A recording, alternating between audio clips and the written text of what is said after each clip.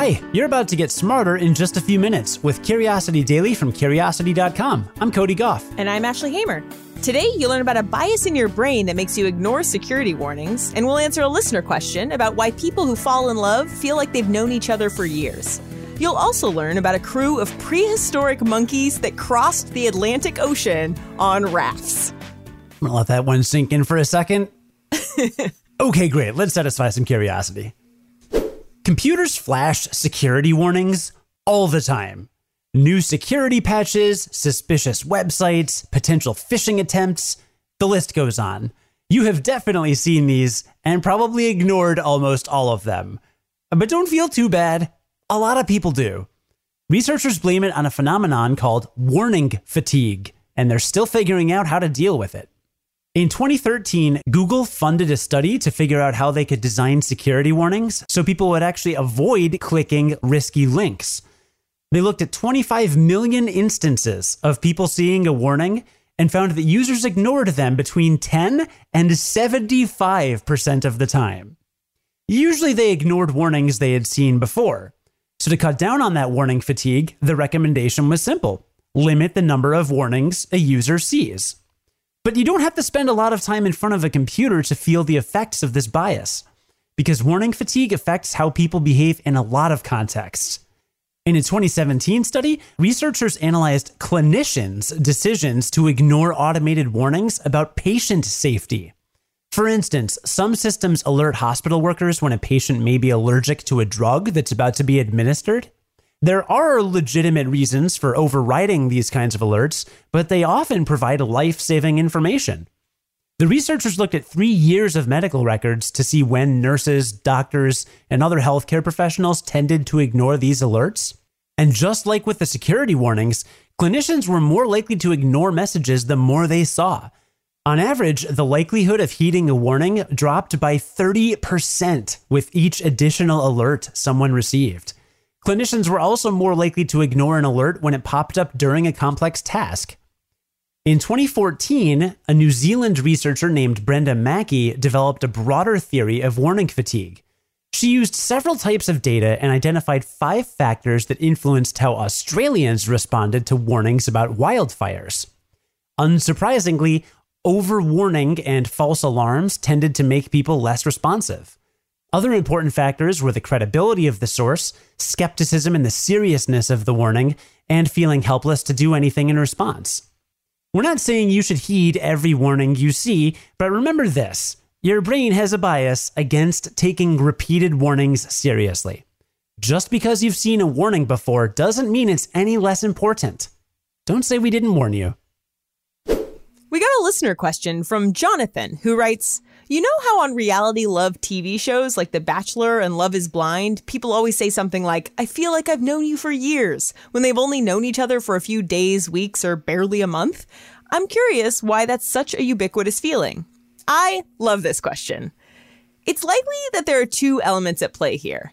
One decidedly less romantic than the other. Let's start with that one.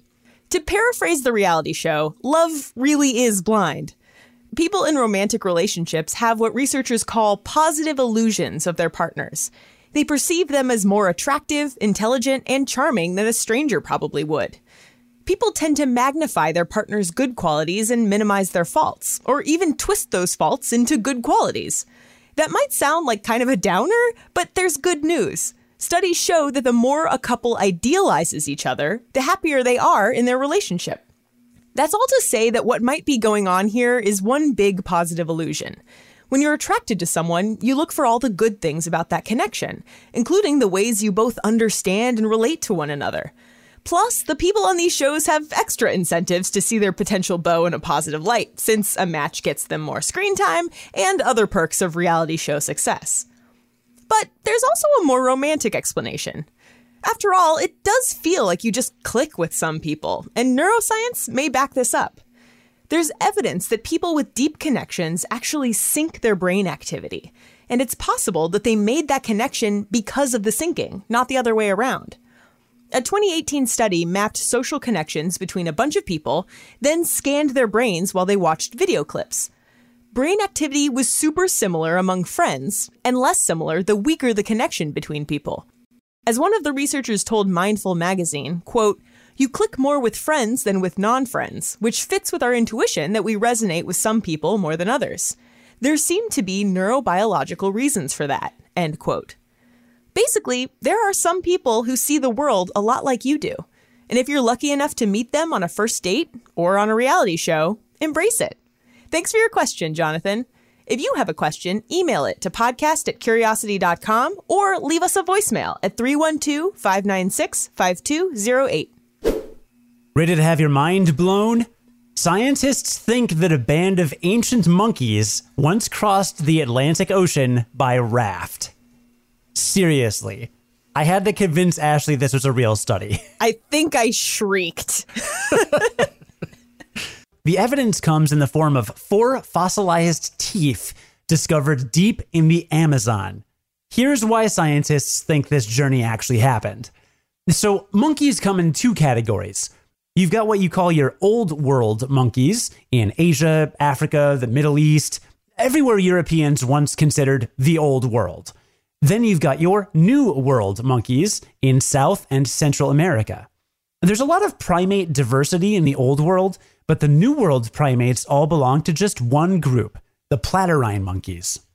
So in 2016, researchers in South America, the new world, were pretty surprised when they found some fossilized molars, because those molars closely resembled those of an extinct family of primates called Parapithecids from North Africa, the old world. They say the fossilized teeth belonged to a distinct species of small monkey about the size of a marmoset. They've named it Ucayalipithecus perdita. Africa and South America used to be connected as part of one big supercontinent.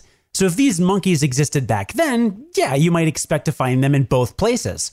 But the 2 continents parted ways to form the Atlantic Ocean at least 120 million years ago.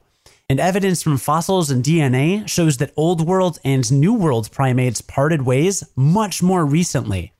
It looks like Perdita's ancestors made the voyage about 34 million years ago, when the expanding Antarctic ice sheet caused sea levels across the globe to drop. And that begs the incredibly obvious question, how did they make this journey? Well, we don't know for sure, but researchers think a powerful storm may have torn a chunk out of a forest on the African coast to form a natural raft. Wind patterns and ocean currents could have guided the raft and its primate crew across the Atlantic to the shores of South America. Now, if you think animals making a transatlantic voyage by raft tens of millions of years ago sounds far-fetched, get ready for this. Scientists think it happened at least 2 other times.